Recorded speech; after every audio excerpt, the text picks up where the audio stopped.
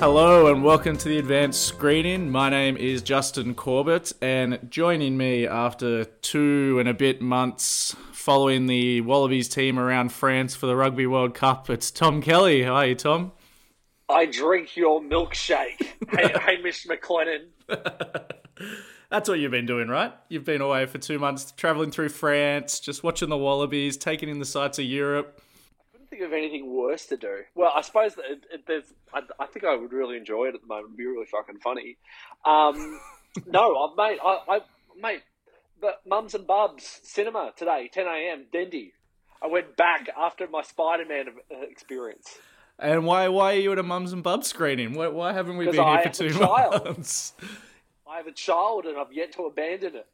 Not yet. How long do you think? You've got some news too. Yeah, it's been a while since we've been on. So you had a child and I got engaged. So we've been preoccupied for a little bit. What was it that your wife and now mother of your child said when you told her I got engaged? About time, or is it all like? Is he now considered a grown up? About time. He's catching up. He's finally reached the age of what his birth certificate says. Something along those lines. I think that was it. Experiences of this age are very different at the moment. I don't know if what I often think about is this the right time to have a child? Why do you think that? When is the right age to have a child? 50 years ago, we would have been 10 years too late.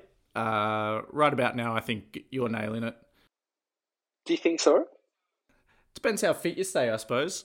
You don't want to be a really old dad. No, nobody wants it. Old dad has a tag to it as well, doesn't it? It has a ring. And you're such a big sports fan. You don't want to be ailing around a football field when your kid's only 15 or 16 kicking a football and you're like that. Come on, Dad, and you're in the background coughing. It sounds like the start to like a quit smoking ad. Yeah. Yes, it does. It's something I've been thinking about a lot because then it's almost like, when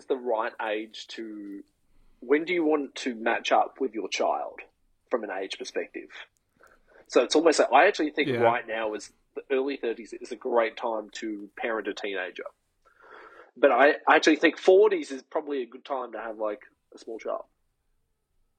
When you've got you're giving your so what's you've got a son, when you're giving your son his first beer at 12 or 13,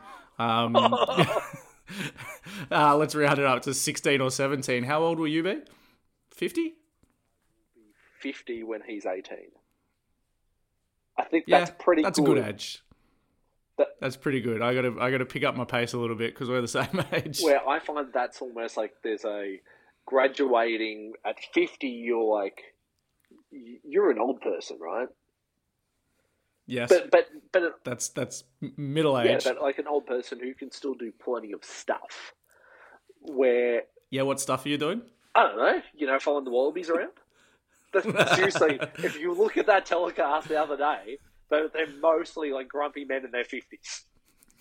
I saw a couple of my friends who were wearing the Wallabies berets that you were so vehemently against when they first got released. What do you think of those? At the ground? At the ground? Of course at the ground. When else are you going to wear it? See these photos, please. So is there anything... I think we should do a little brief on the best baby movies ever made, just to kind of decide whether you have scared yourself shitless into having a kid or are incredibly excited. Did you want to get straight into your list? Well, I've got it under pregnancy, birth. Okay. And then we've also because you're getting married, we've got top 5 wedding films, and the criteria I've applied to it is, again, as we do to all films, very broad. Doesn't have to be about pregnancy or birth. It needs to feature it. Just needs to have it. So I've got a 5. I assume you've got a 5. I've got a few of each. I assume we both have Children of Men at number 1. We do. You sent me Children of Men, 2006 starring Clive Owen. You sent that to me like a month and a half ago when you first had the kid and we were talking about baby movies. And I watched it 2 days later and I was like, fuck, this is a good movie. This is such a good movie. That is peak like Thom having the Messiah baby. Kids haven't been the youngest person in the world is 18 years old because women have been infertile for 18 years, and then he dies at the start of the movie, and everyone's like, "Baby Diego, oh baby Diego," and we get introduced to Clive Owen, and he's like, "Baby Diego was a fucking prick." Cunt. and then a bombing. And then a bombing straight away. Straight away. It's like, that was I sat down and Britt hadn't seen it before, and I was like, yeah, it's this kind of sci-fi movie about women are infertile and then a pregnant lady is pregnant for the first time in 18 years. She's like, oh, okay. And it opens with a shooting and a bombing and then very stark vision of refugees not being let into Britain. She's like, what movie are we watching? What is this? What is this? Alfonso Cuarón, really catching him in that moment before he then goes and makes, what's the Sandra Bullock movie? Gravity. In space? So it's pre that. I think this is hitting his sweet spot where it's post Harry Potter as well. This was like his entry into Hollywood. Like, he did Harry Potter and he did one of them, and it was like, that was probably the best Harry Potter movie. I think he did Prisoner of Azkaban, and then he did this and just like one shots through the entire film. Just a lot of like steady cam one shots. Yeah. Sort of walking around. Yeah, it's great. I was getting my nerdy movie brain on, and each time I knew one was coming, because I've seen it like 6 times, I'm like, get ready, Brett. This is a one shot. Just see if you notice it. See if you notice it. And then the long one that goes for like 20 minutes near the end. Through Brighton, where blood splashes on the camera, but they couldn't cut because it was like a long one shot. She's like, there's blood on the screen. Do you think that's put in post, or do you think that's actually on the camera? I think that happened because I think it's sick. I think it's like 5 minutes later where the one shot's still going, but it's a really emotional moment and the blood's suddenly gone. So I think they had to like hide a cut and wipe it off because they're like, yeah, we can't leave this on for another 10 minutes. It's really going to ruin the emotion. I think because we've got 10 to get through, so we have to go rapid. I had Children of Men. My next one was, I don't know if you've seen this movie. It's another Clive Owen. Him rescuing babies is a real theme. Have you seen the movie Shoot 'Em Up? No. Shoot 'Em Up is like an over-the-top action film where Clive Owen's like a ex-assassin drifter through like modern-day New York, and some person has a baby and all these assassins are trying to kill the baby, and like his opening scene is stumbling along a woman giving birth, and he delivers the baby while popping off pistols in both hands, killing all these assassins coming into the room. It's tongue in cheek, right? It is next level over the top. Like that opening scene, he delivers this woman's baby while killing people, and then he's like carrying the baby and still fighting and killing people. And then another scene in the movie is him killing more assassins like mid-sex. He kills people with carrots, but it's him. I think it's the OG Lone Wolf and Cub. It was Last of Us before Last of Us.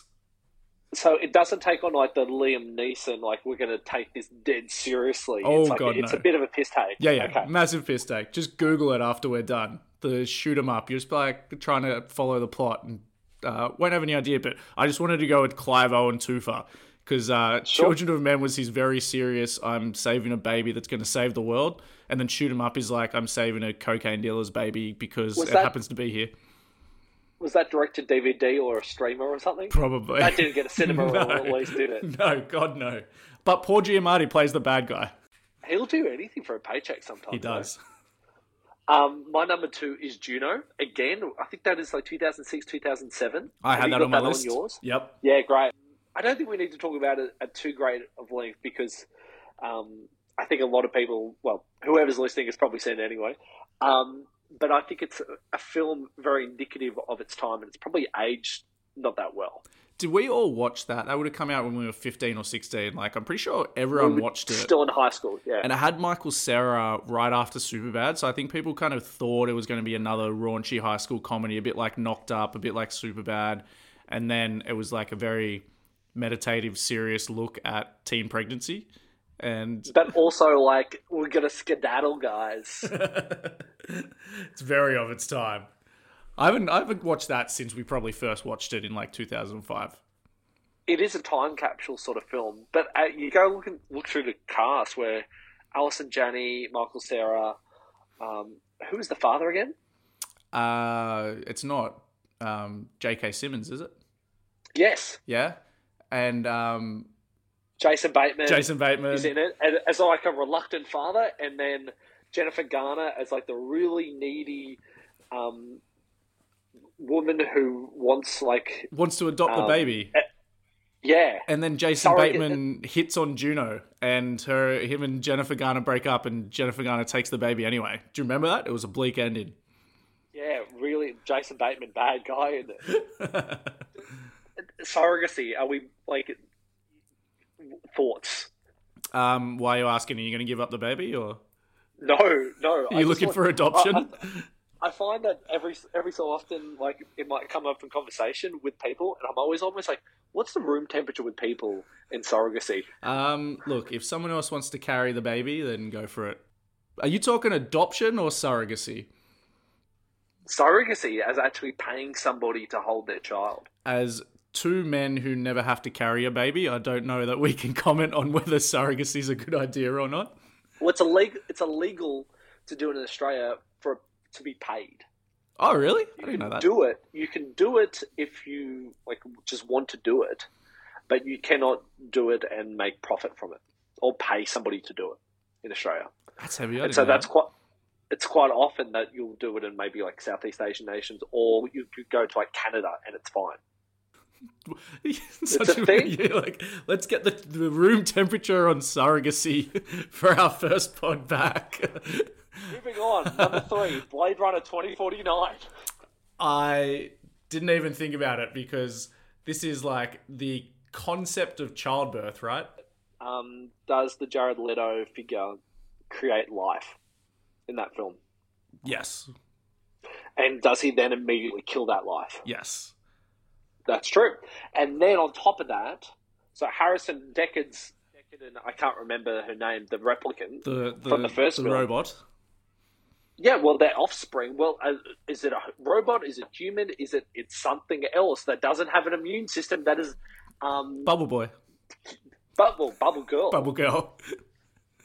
And that she's a child in it as well. Yeah. And the whole premise part of the film is like, is Ryan Gosling actually Deckard's child? And so it's like, no, Ryan Gosling's just a replicant, and you got to live with that name. Did you, when we talked about doing baby films, did you immediately go 2049, or was this like a pondering for a while of like, what else can I do that's a good movie? About 5 minutes. 5 minutes, you got it. 5 minutes. I looked up a lot of movies. It was almost like, this is all bad. Yeah. But I can also understand there's way better wedding movies than pregnancy movies, because pregnancy is horrific and hard to make jokes or drama out of. Did you want to get Sam back? I know she just left the room to tell us about how hard pregnancy is. Let's not talk about that. Doesn't want to talk about it ever again. Nah. No. We're good. I had my next one was Neighbours, with not the Australian sitcom. With still Rose Byrne though. Rose Byrne, Seth Rogen. I think that's kind of the stage of life that you're in, and I'm staring down the barrel very quickly. Couple with a newborn, move next to a frat house, and try to still be cool and have fun, but also are like old people, like our baby's gone to bed. We need to keep this down. So I got to do my podcasting. Yeah, can everyone keep it down on podcasting and Theo's asleep? Just shut your mouth.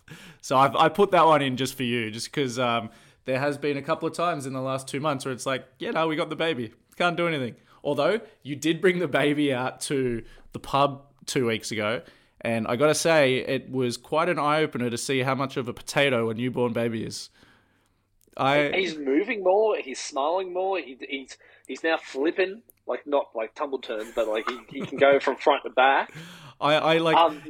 You picked the baby up, and I expected it to like look and smile and stuff. You're like, yeah, man, it doesn't do that yet. It can't see more than a centimeter in front of it. I'm like, this thing can't do anything.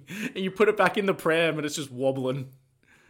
Sam is like, who thought that this was a good idea for anybody? That this guy should come out at this state and be so unprepared for the world. It's like put a baby in a pram at that age and like they can't see anything, they can barely hear anything. They're just like just waiting for you to come back and make physical contact again. Apparently they can smell you or the mother. I don't know. As long as you come back 60% of the time, he doesn't remember the 40%. Yeah. Neighbours, great opening scene of Seth Rogen and Rose Byrne trying to have sex while their baby watches them. No comment. No comment, thanks. What else you got?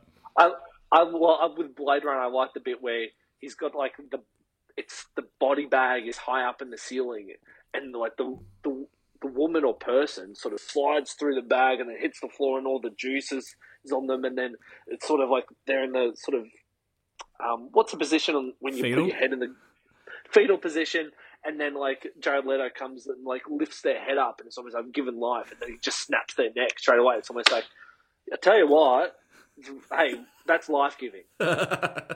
Were you in the room when Sam gave birth? Yes. Yep. Cool. You don't have to discuss any further. Number 4, Star Wars: Revenge of the Sith. You obviously Googled movies with babies and said, yeah, no, these are all shit. I tell you what, though, again, that is a film that is pivotal around the birth of that child. And that child is like Luke and Leia, and Padme somehow dies during childbirth from like a broken heart? Yeah. Yeah, they don't really explain about how she dies, except for the fact that Anakin had already turned by then, and she just kind of fades away. But there is a scene of childbirth, and where you've got the droids, so they go, ooh-bah, ooh-bah. Remember that? Did you watch this recently? No. We'll do it again. Ooh-bah, ooh-bah. Oh, man. What do you rank Revenge of the Sith in terms of all Star Wars, though? Or is it the only one that you could pick that had childbirth? Best of the prequel. Yeah, that's fair. But hey, that is we see pregnancy play out. She's like pregnant right at the start of the film, and by then she's given birth. Not sure if 9 months really elapses or 6 months elapses during that time. Nope. But it's Luke and Leia. It's a savior baby. It's a Jedi baby.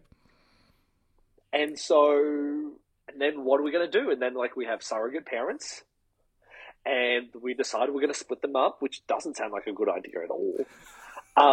Don't do that, parenting 101. Don't split up your twins. I don't know why they split them up. I've never understood that. They don't realize that they're siblings later, and then they kiss in Empire, and it's fucking weird. That's the only reason George Lucas did it. I don't think they were meant to be siblings in the first one, though. Well, I don't think it was. Let's not get bogged down in this. What's your next pick? My next pick, keeping it weird, is Mother. Have you seen Mother with Jennifer Lawrence as by Darren Aronofsky?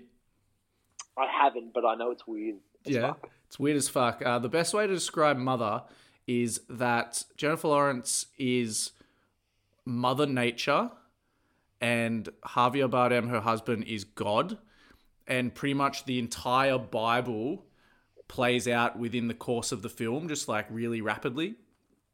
So like Cain and Abel, some brothers break in, and then one kills the other. Like I don't need to go through the Bible, but it's a horror movie, right? Though. Yeah. As a newly childbearing family, don't watch Mother because she gives birth to what is an allegory of Jesus Christ, and all these worshippers turn up to worship the baby, and we all know what happened to Jesus, and that happens to the baby in the film.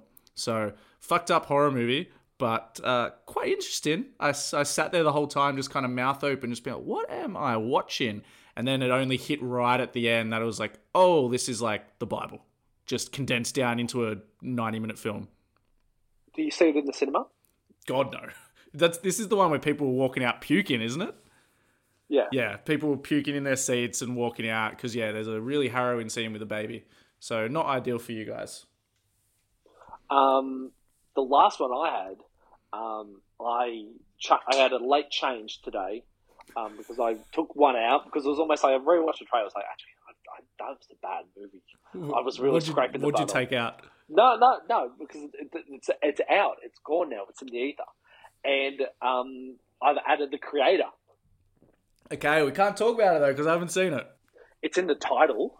Give like a 30-second review of it for anyone who wants to maybe see this. Oh yeah, Gareth Edwards, biggest scale, sort of huge spectacle sci-fi. Really interesting casting. Alison Janney is so good in it, and you don't realise that she's in it right at the start. Some questions about some storyline, and I don't want to get into spoiler territory, but it's almost like, man, we used to make movies when like the good guys won't win, and I just don't get it anymore. What happened? It's almost like fucking Avatar. Well, no, like, it's just like Avatar. It's almost like, it's very clearly the blue aliens are the enemy and the humans are the good guys. I don't know why we're getting this metaphor mixed up, guys. I don't understand. So the creator's about childbirth and you liked it. Great. Also had a Death Star in it. It's spectacular. Yeah. All right. Let's do wedding movies because I've gone through my 5. Okay. I had Juno, Children of Men, Neighbours, Mother, and Shoot 'Em Up. I had Children of Men, Juno, Blade Runner 2049, Star Wars Revenge of the Sith, and The Creator. So 4 out of 5 were sci-fi movies.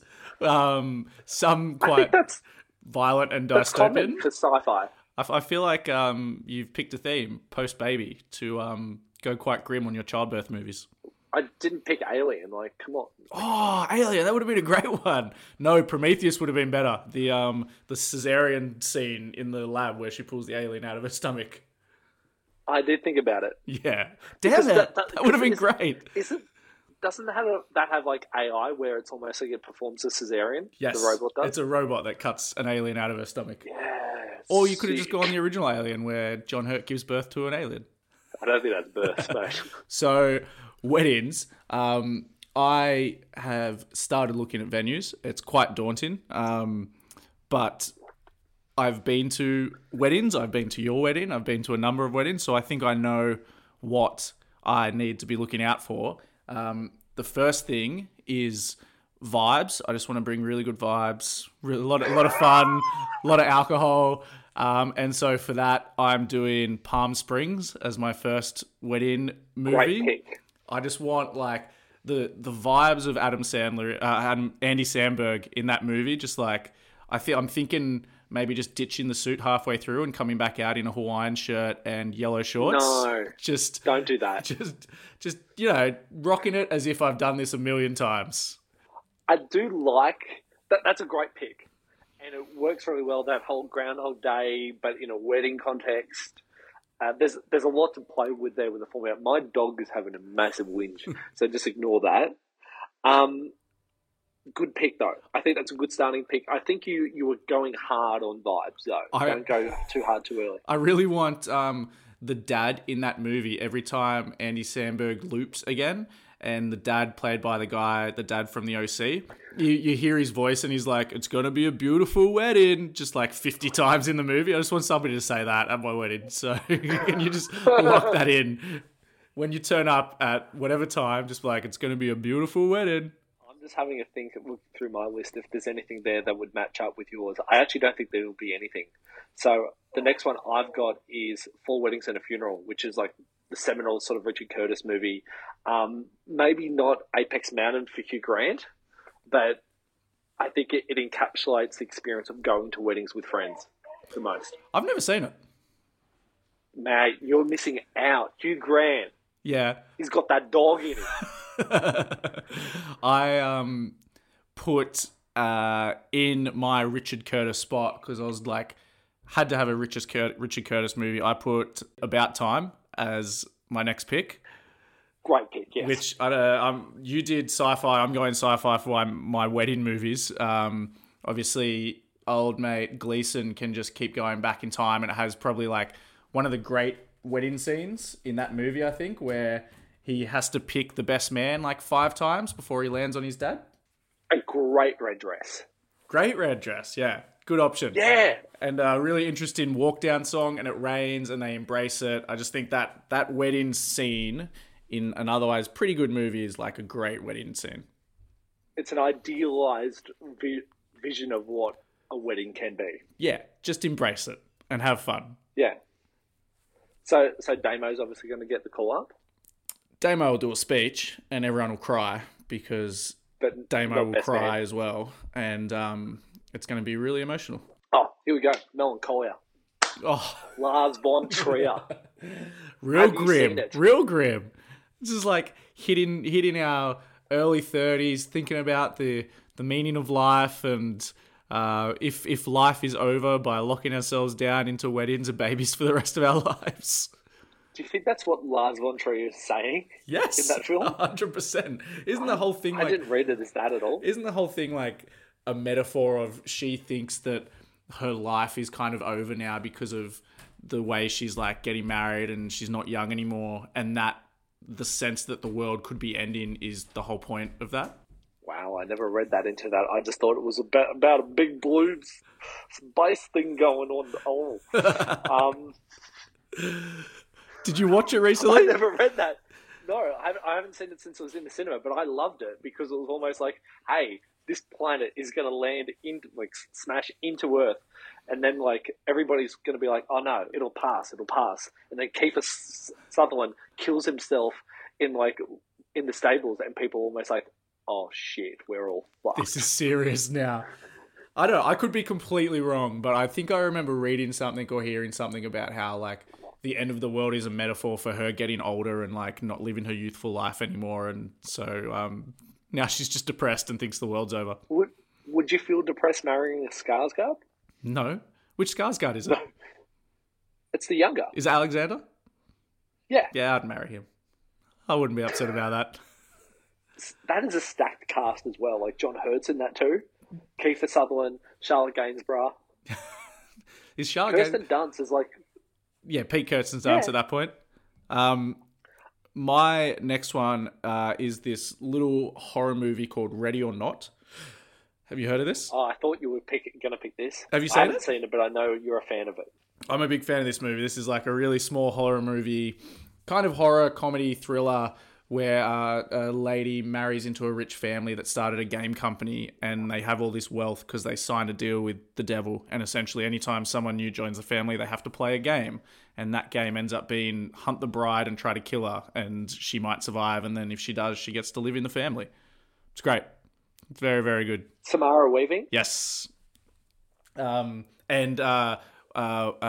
Kittredge from Mission Impossible plays the dad in the family. Who does he play as? He's the patriarch of the family. Yeah, it's good. It's funny, but like some good killers in it and a really good twist ending. So that's a good wedding movie. I've got 3 to go. I think I'm going to burn like my number 5, and I'll come back to 3 and 4 because 3 and 4 are the ones I want to talk about most. So, Rachel getting married. Is that? Have you seen it? Anne Hathaway? Anne Hathaway is a car crash in it, and her sister is getting married. Yep. And she's like come out of rehab, and she's a fucking mess. And mind you, by the end, it's sort of an uplifting sort of narrative about life and family and yada, yada, yada. But I do like it just for Anne Hathaway's performance of just being like an absolute car crash of a person, when normally when you see Anne Hathaway in films, it's normally the opposite. It's very well put together. It's almost like this pristine, well put together character. I think like Devil Wears Prada and stuff like this, or like Princess Diaries. But then here, it's almost like no, the complete opposite. Where no, this person's an absolute car crash, and just almost like turning up at her sister's wedding. It's almost like, oh my god, like can she get her shit together? And I just really like that performance. And it's awkward at weddings where sometimes there's always going to be a black sheep of the family, and how you manage that person in ceremony or the reception or just through the day, like how you engage with that person. So my next one had to be Bridesmaids. We don't need to talk about it. Everyone's seen Bridesmaids. No, I get that, and I that was in my consideration as well. and I thought you would pick that up. So that's why I thought step away and actually go more out there with some of my picks. Yeah, all right. Well, then what's next? The Godfather. Yep. Yeah. Sorry, I know. Again, two 30s, white dudes talking about The Godfather. Have you seen Barbie yet? Yes. Do you still want to talk about Godfather on this podcast? Why not? Oh my gosh, are you watching The Godfather? Tell me about it. I've never seen this film. Well, let's talk about it. That, in a sense, the film opens on a wedding in some ways, but talking about this idea of organised crime and wedding, the FBI are outside taking number plates. There's also they've got the how would you sort of describe the singer? Like pretty much the wedding singer. Yep. Essentially.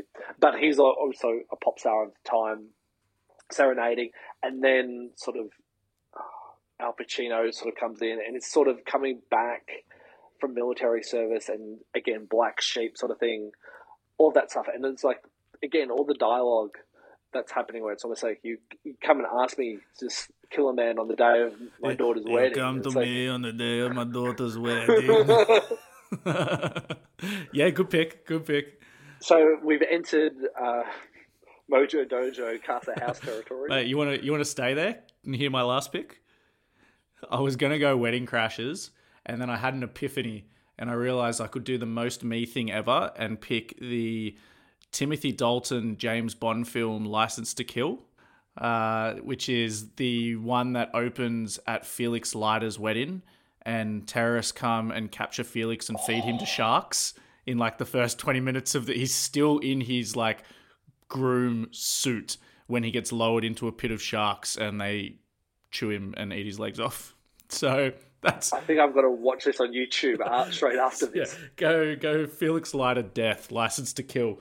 And then that's the one where Timothy Dalton goes like Daniel Craig rogue before Daniel Craig did it. Where he's off the edge. Felix, his best friend, is dead. He was the best man at the wedding, and he just goes like on a tear. I think this is the one where he goes through like Florida and just kills like drug cartels in Florida. It's the most un-James Bond film ever made.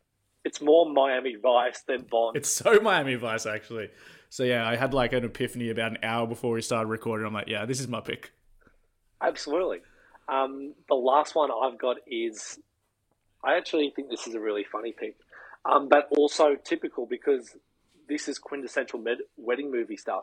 Sam watched this the night before of our wedding, and it's my best friend's wedding. Are you familiar? Why? Yeah. Why'd Sam watch it before the night before your wedding? Well, Cartini put it on, and I think halfway through they realised this is a terrible pick. This is terrible because it's all about Julia Roberts sabotaging her best friend's wedding.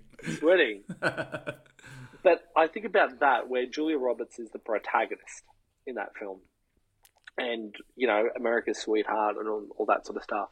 Is there any other actress that could actually pull that off where she's actually the terrible person here? She's evil. She's the bad person, not necessarily evil, but what she's doing is wrong. And what other actress could carry it but then still sell to audiences that she's the likable protagonist? If we're talking right now, Emma Stone could. I'd buy that. But that's all I can think of. You immediately made me think by asking that. You made me think of that, which I think I liked at the time, and I can't remember why, but The Maid of Honor, starring Patrick Dempsey, and it was pretty much the exact same thing. He was like, just the reverse. He was like a male maid of honor for his best friend, but he was in love with her, so he tries to like sabotage the whole wedding and everything. I'm like, that didn't work. Julia Roberts and then Emma Stone today, maybe. And then, for example, who's less likable than Cameron Diaz? Jennifer Lawrence could play like an unlikable bride opposite Emma Stone. Maybe. Well, we watched her new comedy, No Hard Feelings, a couple of nights ago, and it sucked. And she was horribly unlikable in that movie. So I could picture her. Maybe. I could picture her now doing it. And then Dermot Mulroney. Could we just get Dylan McDermott to play it? No one else can play Dermot Mulroney. Jeez. Good songs in it. I think there's something fun in that, and I think it's a twist on that. It plays up to that sort of typical '90s rom com sort of thing. And by the end, she's obviously like, "Oh well, I have to let him go." But I do like the idea that he's like a sports writer that's marrying somebody who's like rich, young, and hot. It's pretty. Like what world is this? It's pretty wild that movie has like Julia Roberts being the protagonist of like, yes, I'm gonna ruin my best friend's wedding because I'm in love with her. Yeah. I'm in love with her husband. It's like, you go get him, girl. We're here with you. We believe in you. All right, so pretty grim picks, a lot of them for childbirth and weddings. But was there any that you had that were kind of honorable mentions? What was give us the one that you took off the list last minute for the creator for childbirth? Baby Mama, because like I really like Tina Fey and Amy Poehler. Oh, that's a terrible movie. It's a terrible movie. It's a really bad movie. Because I watched the trailer and someone was like, "Oh, I remember watching this at the cinema and it was shit." It's amazing that they did Baby Mama and they did Sisters, and both those movies are horrendous, and yet they're incredibly funny people. Really otherwise, funny. I know who's writing their scripts for these movies. I think they were. I know, that's a problem. They need Saturday Night Live writers back. I think we're pretty good with that list. Yeah, you want to take a break and then we'll come back and do best shows of the year so far.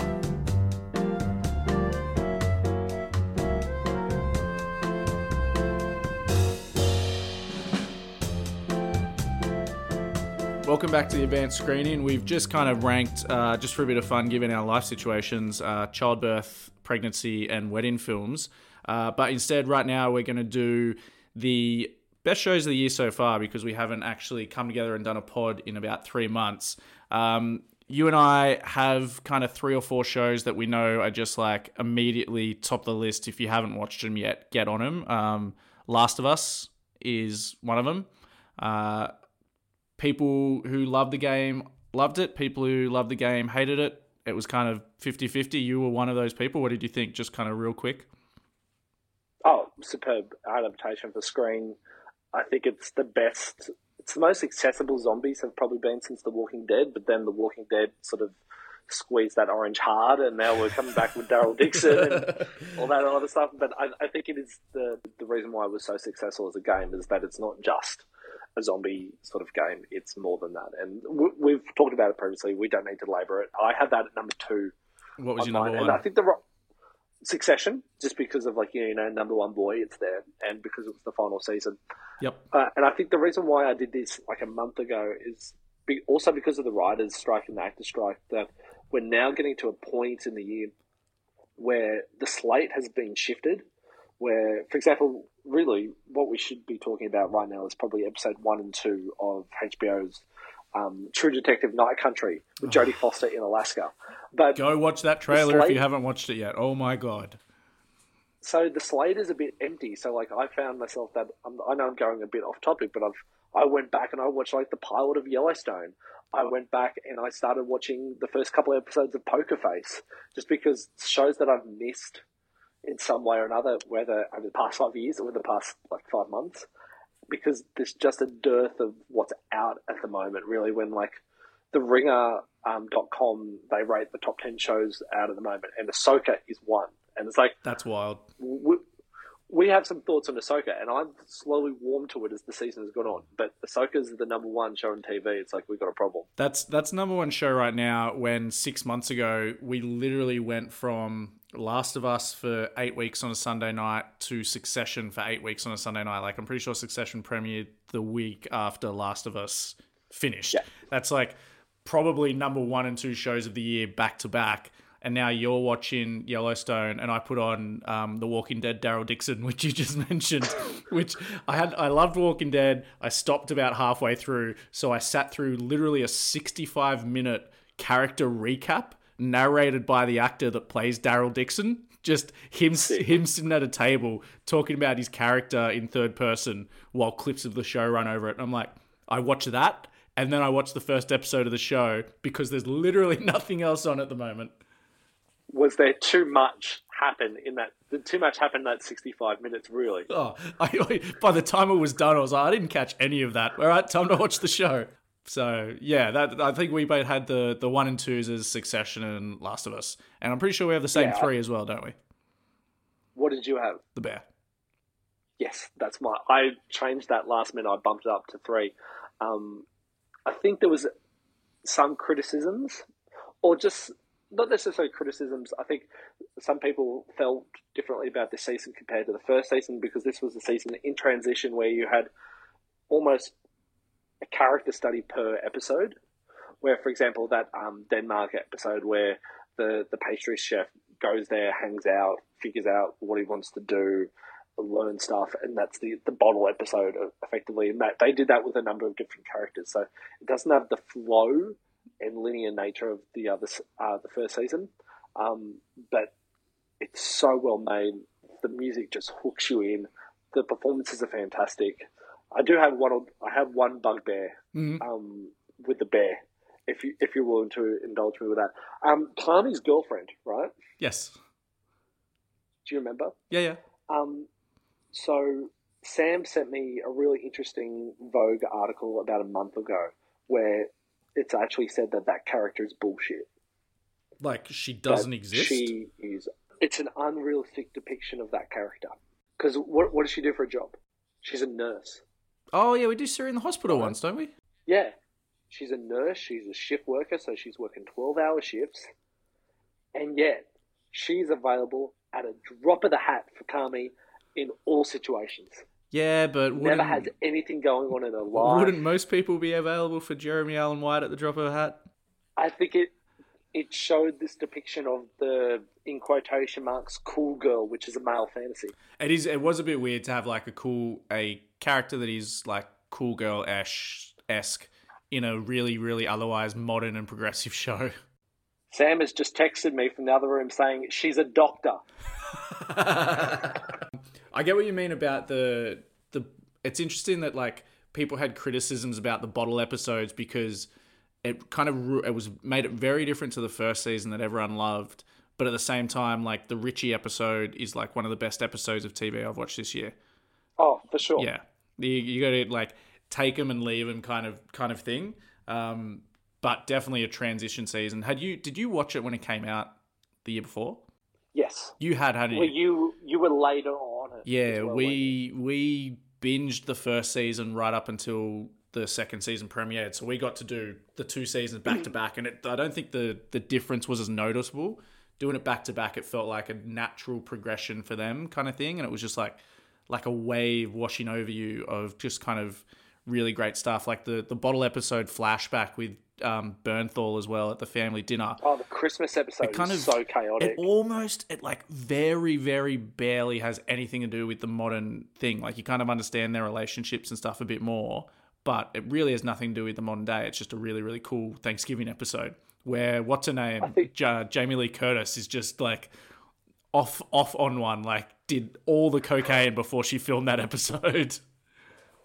I think it was great because it gives you such context for those relationships, especially with the Bernthal character who's obviously died before the start of the first season. We watched the second season and then I just went back and just binged the first season straight away.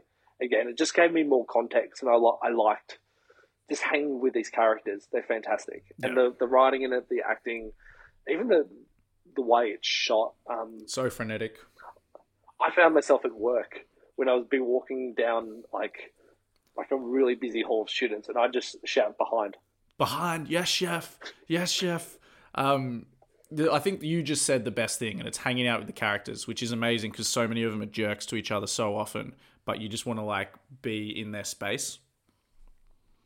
The other thing I really liked, well, this is the thing, being in their space, because I liked the depiction, especially of Kami, but then like when those other sort of chefs came into it where they're from other places, they're fucking jet fighter pilots. Yeah. And the way that they are shot, it's like Top Gun Maverick, where it's the intensity and close-ups of the frame on Kami is sort of depiction of like, is this guy a Formula One driver or he's like a jet fighter pilot? And it elevates the importance of his actions as well in the presentation of the lens and frame. Yeah, it was awesome. I think we're pretty much going 1, 2, 3. Our fourth may or may not be different. Tossing up it's different. I was tossing up Jury Duty or Silo. But then, because we had to push back 1 week, I finished Linus And so Yes! I wanted to put Lioness. If we had done this last week, I wouldn't have finished it and I wouldn't have put it on my list, but it is on the list. Let's get married because Lioness is number 4 for me. Lioness, I texted you at one point in one of these episodes. It's on Paramount Plus for anyone. I'm sure everyone's heard of Succession, Last of Us and the Bear. Lioness, they might not have heard of. It's on Paramount Plus. It's about Nicole Kidman and Zoe Saldana running a special ops spy kind of team of women who infiltrate daughters and wives of terrorists to get their trust and get close to the terrorist and kill them. That's the entire premise.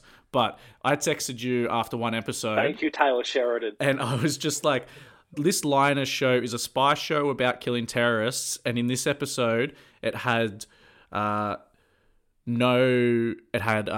car accident where a teenager died. Another teenager shattered her leg in half. She also found out she was pregnant and had to abort the baby. She had to learn about teen sex. And she didn't get pregnant off a terrorist either. Didn't get pregnant off a terrorist. And that's all within a spy show in like 40 minutes while they're doing all the spy stuff. It's like really American drama at the same time. And then also just doing like special operations on home soil when that is like definitely not within their remit. Yeah, the one thing that I know about the CIA is that they don't operate on American soil, and they were doing that over and over again. It's fucking great. It is intense. I think it's all, now thinking back on it, because I watched it in the space of about 2 weeks, and I thought, now looking back, it's sort of funny. You can sort of parody it so much. It's fucking insane. Like, Nicole Kidman's husband is like just a trader living in his mansion. And he's like, oh yeah, you gotta give me some hints on how the oil's going so I can get in on pre-trading. And it's just like, yeah, so apparently people are allowed to trade before and after official trading periods. It's just like... What is he? Is he like an FX trader or what's going on there? I got no idea. He's got 8 TVs, like he's in a TAB at the pub down the road, but it's all just stocks running over the screen. He's got a Bloomberg terminal. What's the organisation from Bond? Spectre. Yeah, he's obviously Spectre. He's Spectre.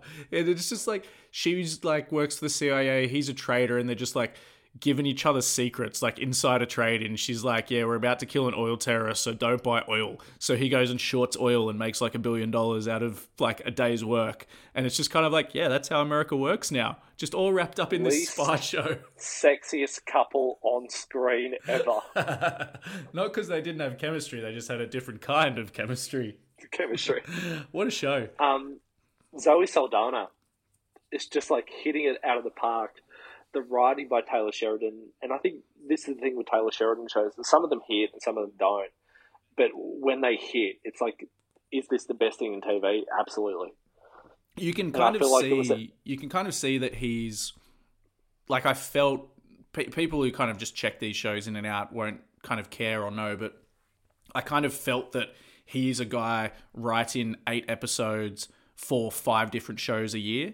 Because there's certain points where you know he's like, he knew what he wanted to write and he nailed it. And he just like absolutely knocked it out of the park. And then the things that don't matter as much is like the jankiest fucking dialogue that no one would ever say in their life. But you got to take like the good with the bad because he's making 5 shows a year. What's it? King of Tulsa? Tulsa King. Have you watched Mayor of Kingstown? I watched about 2 episodes. Okay, couldn't get into it. I was about to start it and I watched Daryl Dixon instead. I think it's worth going back to. Phenomenal show. And then the other night, because I watched the pilot of Yellowstone, the doctor, the husband of Zoe Saldana, is the son that dies in the pilot. Oh, okay. So he's like, I'll get you back, man. It's all good. I'll get you back. It's a Taylor Sheridan deep cut. Wow. Yeah, great show. Really, really good show. This is where we're going to deviate now. I knew I saved. I didn't tell you about Linus because I wanted to get your excitement. It's great. I'm so pleased that you rate it so highly. Yeah, it was really, really good. Well, I think can we just, before we move on, what was your favourite bit? Was it the bar? I think no, I can't spoil it. I was going to say a bit in the last episode, but I don't want to spoil it in case someone goes watches it. I did really like when they were on the boat, and they were observing them from the boat, and they just had hired like 2 girls to get drunk and sit on the deck to like look like it was a legitimate yacht and not like a spy boat. And they got too drunk too early, and it's almost like, girls, you got to get back out there. You got to get back out on the boat. They're like, it's so wobbly. It's like, that's what happens when you drink a bottle of champagne at 9 a.m. It's like they've just paid these girls. The bar where we can shorten it, but the whole idea, she comes in to have a bar fight with the guy who Black Ops sort of waterboarded her to see if she was up to it. Like, first episode bar fight. Yeah. And then, or was it second maybe? And then the whole idea, it's almost like they have the huge bar fight. She almost kills the guy. They all rip each other off. And then she gets a call from her mark. And the guy at the bar is like, did she just get a call from her mark during a bar fight? How they work, and then they're walking out and they're like, fuck off, mate, like, you fucking army boys, go jack yourself off. It's like peak middle America bar fights. Yeah, I loved it. I think it's the best bar fight I've seen on screen since the 90s. or the Departed, pretty much. Yeah. I think I can move on now. Yep. What's your next one? Daisy Jones and the Six. And I know that you might not be a huge fan of that, but I think that's something that has resonated with me long after it, mainly because the album on Spotify is a banger. I've heard the album. I haven't watched the show. It's fantastic. This depiction of the 1970s rock and roll scene, Stevie Nicks, Fleetwood Mac, it's not that, but it's obviously drawing upon those sort of things from like real sort of autobiographical histories. It's just a really great hang. Yeah. It's a thoroughly enjoyable show. It is a melodrama, and there's some bits which are overly soapy, but we came back every week and it was fantastic. Just a good hang. Yeah, it's just the best hang. Yeah. My next one, I've been messaging you about. I don't know if you've finished yet, but it's Foundation on Apple TV Plus. You got to get back into it. We've come up with a nickname for that show in our household. What? It's called Homework the Show. It is Homework the Show. It is 2 seasons on Apple TV, and it is the most dense science fiction that has been made in like 15 years. But if you sit down and you watch it and you commit to your homework, it is also the best science fiction made in the last 15 years. This is now what Star Wars used to be, what Star Trek used to be. This is the 8th and 9th ep of season 2. Were by far and away, I can easily say, the best sci-fi on screen that I've seen in 10 years. I think I have to come back to it. I think because we watched, I think, the first 3 or 4 episodes, but I think we were just like, what's going on? And now it just feels so do you ever get? It's insurmountable to get back. Yeah. Yeah, and it's almost like, actually, to me to watch this properly, I need to not even just pick up the next episode. I need to rewatch season 1 and go into season 2. So that is probably, we're looking at a 13-hour commitment to just get to the next episode. Yeah, and they're like, and it's not something I'm ready to do right now. Hour and 10-minute long episodes. I mean, like, it's so hard to recommend. It's not a clean 45. No, it's so hard to recommend this show and talk about what it's about. But like, all I'll say is that it's just the best science fiction content that I've watched in like a decade. And the 8th and 9th ep of the last season is so good. I completely buy all of that, but I think we watched an episode and it was almost like, I don't know who these characters are. Yeah, you can't watch this with a phone out. You can't kind of be doing other tasks because you're going to be missing so much. This is like, put the kids to bed. The payoff is worth it. Payoff is worth it. The end of the most recent season is fantastic. I'm going to pick up with another Apple TV show. I think you'll probably pick it. Do you know? Hijack? Drops of God. Oh, I have not watched Hijack yet. That's going to be on my list. Drops of God. Well, before you talk about Drops of God, an honorable mention, like, my list could have almost been, if we didn't talk about Last of Us, Succession, and The Bear, my list would have been entirely Apple TV Plus shows. Just to go to our... Isn't that interesting? Like, you rate the morning show so highly. Oh, I fucking hate the morning show. But Foundation, Hijack, Slow Horses, Bad Sisters, if we had done it like they just ended at the end of December last year. The Silo, which we didn't talk about, like, Apple TV, which we've mentioned so many times, Always on my list. has amazing shows, but only their shows, which is the problem. But it's also cheap. So I watched the first episode of Drops of God, and I loved it. I just haven't come back to it yet. Over about 3 weeks. It's fucking great. So, joint French-Japanese production. They've made it, and then Apple's come over the top and bought the distribution rights for it. It's based on a Japanese manga about wine tasting. It's just like why is there a manga about wine tasting? Because Japan is weird and it's great, and I love it. And so it's pretty much the shootout between this French woman and this Japanese guy, and for this huge sort of wine bequeathment from her estranged father, and he was his star pupil in Japan. And it plays out of 8 episodes. They jump back and forth from Japan to France and Europe. The timelines jump back and forth. The characters are really great and very likable, and I think that comes from the original writing in the manga. Some characters are sort of cobbled together who weren't a sort of combination of characters from the original source material. It's great. It's up there again with, I put Daisy Jones and Drops of God at 5 and 6 because they are just the best hangs. Yeah, okay. I didn't when I watched the first step, I didn't get the idea that they were super likable people, but I assume that comes out over the course of the season. She becomes far more likable. She loosens up once there's the best bit where it's almost like, I watched it with Sam where Sam is like study the brain and stuff like that, and then they said, "Oh, you've got PTSD, so that's why you have nosebleeds when you drink alcohol." And shit. And Sam is almost like, "That is the dumbest shit I've ever fucking heard in my life. That's not true." She's got to roll with it. got to roll with it, sort of thing, and all that sort of stuff. So once we got over that, I thought it was just the best. Yeah. Okay. You finish Foundation. I'll watch Drops of God. Okay, deal. All right. Honorable mentions before I do my last one we actually did some pods about Jury Duty, which was like not the best show of the year, but fuck, what a concept. That was amazing. And like just an incredible, amazing concept. And we talked about it in a couple of pods, so we don't need to do it too much, but like this could have been a prank show. It could have been a nasty prank show. It could have gone wrong. There's so many things that could have happened. And their casting of Ronald is so good that it almost feels fake. He is like the nicest man in America, and all the people they put around him to try to rattle him, and he just takes it in his stride, just like made me laugh, but also like super heartwarming as well. I just thought it was fantastic. Do you think this will start now a wave of these sort of productions? 100%.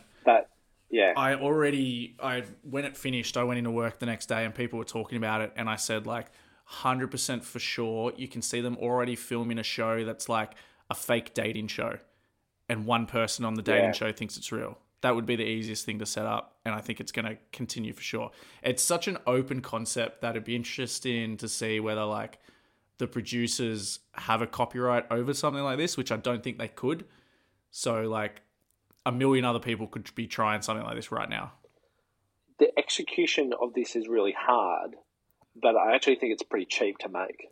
Did you finish it? Did you wait till the end? Yeah. Yeah.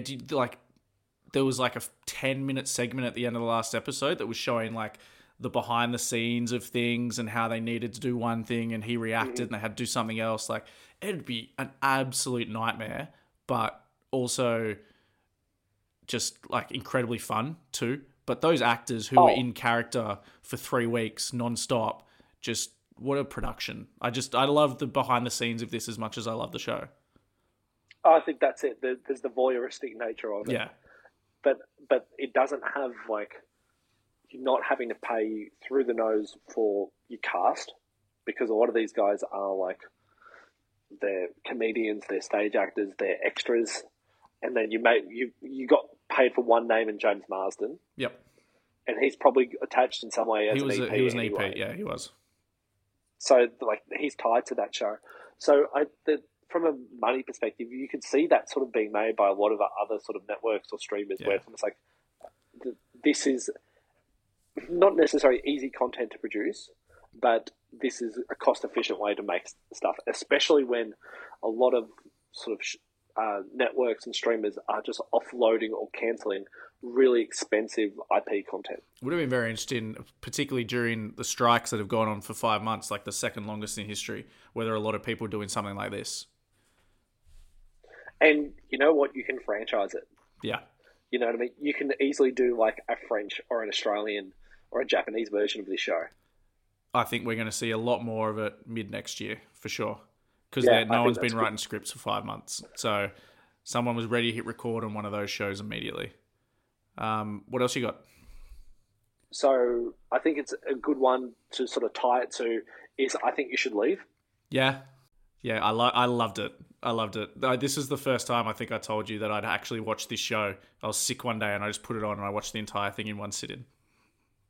And it's just like, is it the most enjoyable like 2 hours you've had in front of a television this year? Batshit crazy. I was like, what am I looking at? But at the same time, just cackling. And I just think that Tim Robinson, and then I went through deep cuts of Tim Robinson's old filmography and bad TV shows and stuff like that. And just, I'm now on that train, whatever he makes next. That's it. I'm in. The hat scene in the courtroom we played at your house once and just fucking lost it. That is one of the funniest things on TV this year. What the hell? The driving crooner. I make that gag like once a week easily. It pisses Sam off no end. Come on, man! He's not doing it properly. I think I did it. I said it about Theo. He's trying to be the driving crooner because he's just like mouth is hanging over. Good pick. All right. I'm going to do my last couple real quick because we have been going for a while. But Hijack, which is Apple TV Plus again. This is just like old school filmmaking. I don't know. This is like what would have been a really, really great 100-minute thriller movie back in the day. They turned into a 6-episode series starring Idris Elba on a hijacked plane. And it's like that we were watching that week to week because that's how they released it. And each time the episode ended, we were like furious, like waiting for the next. So it's all out now if you go watch it. And I don't think once you start, you'll be like itching to watch the next one. It's really, really good. If this was made in 2006, who's starring in it in a film? This is 06. Who was kind of up and coming in 06? Like Jake Gyllenhaal, Prince of Persia as days? As an action star. Yeah? Jake Gyllenhaal, Prince of Persia? It's a good shout. Yeah? Like Source Code. Source Code. Jake Gyllenhaal. Yeah, I think they may be a bit early, but around then. Clive Owen. No, Clive Owen. Yeah, 100%. If this was made at the same time as Children of Men, Clive Owen would be in this for sure. And he's British. There's not much else to say about it. Just really, really good kind of thriller. Butler?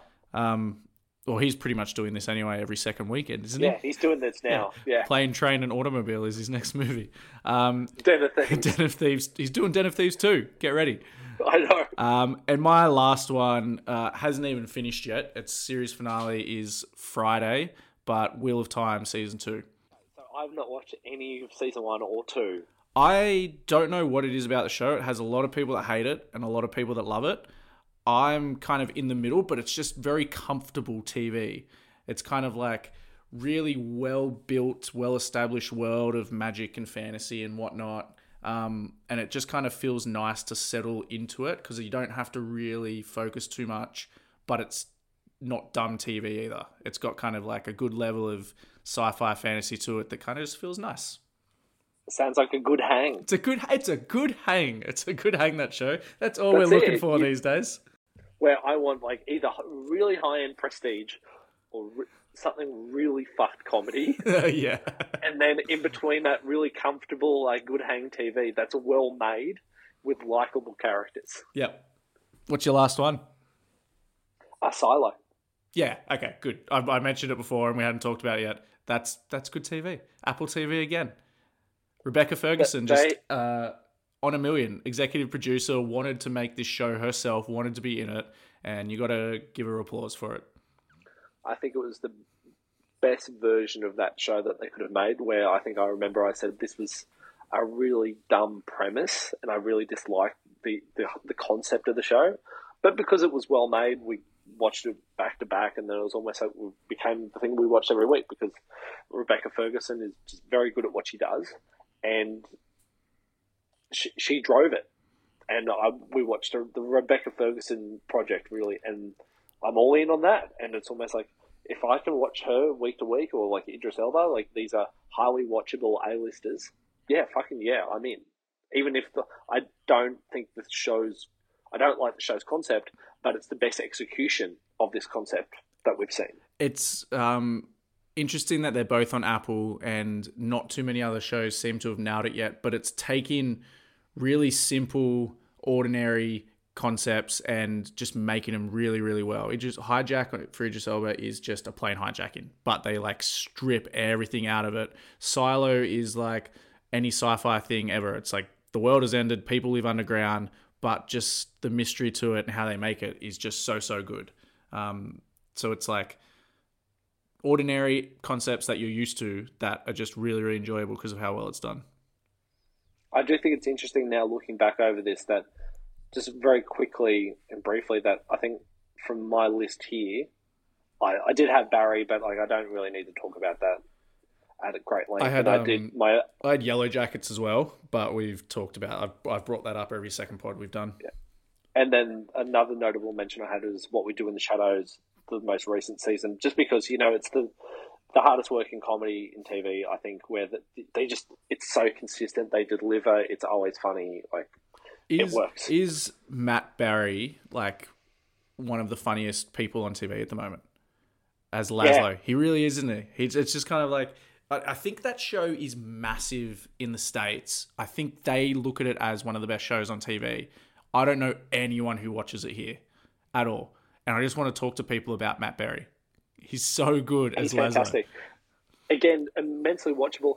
I actually, when I finished the most recent season, I just went back and watched the pilot, and Matt Berry was still doing interesting stuff there. All those characters have been enormously developed, but I think Matt Berry had sort of the closest to like what that character would become right at the start. I just want to talk like him all the time.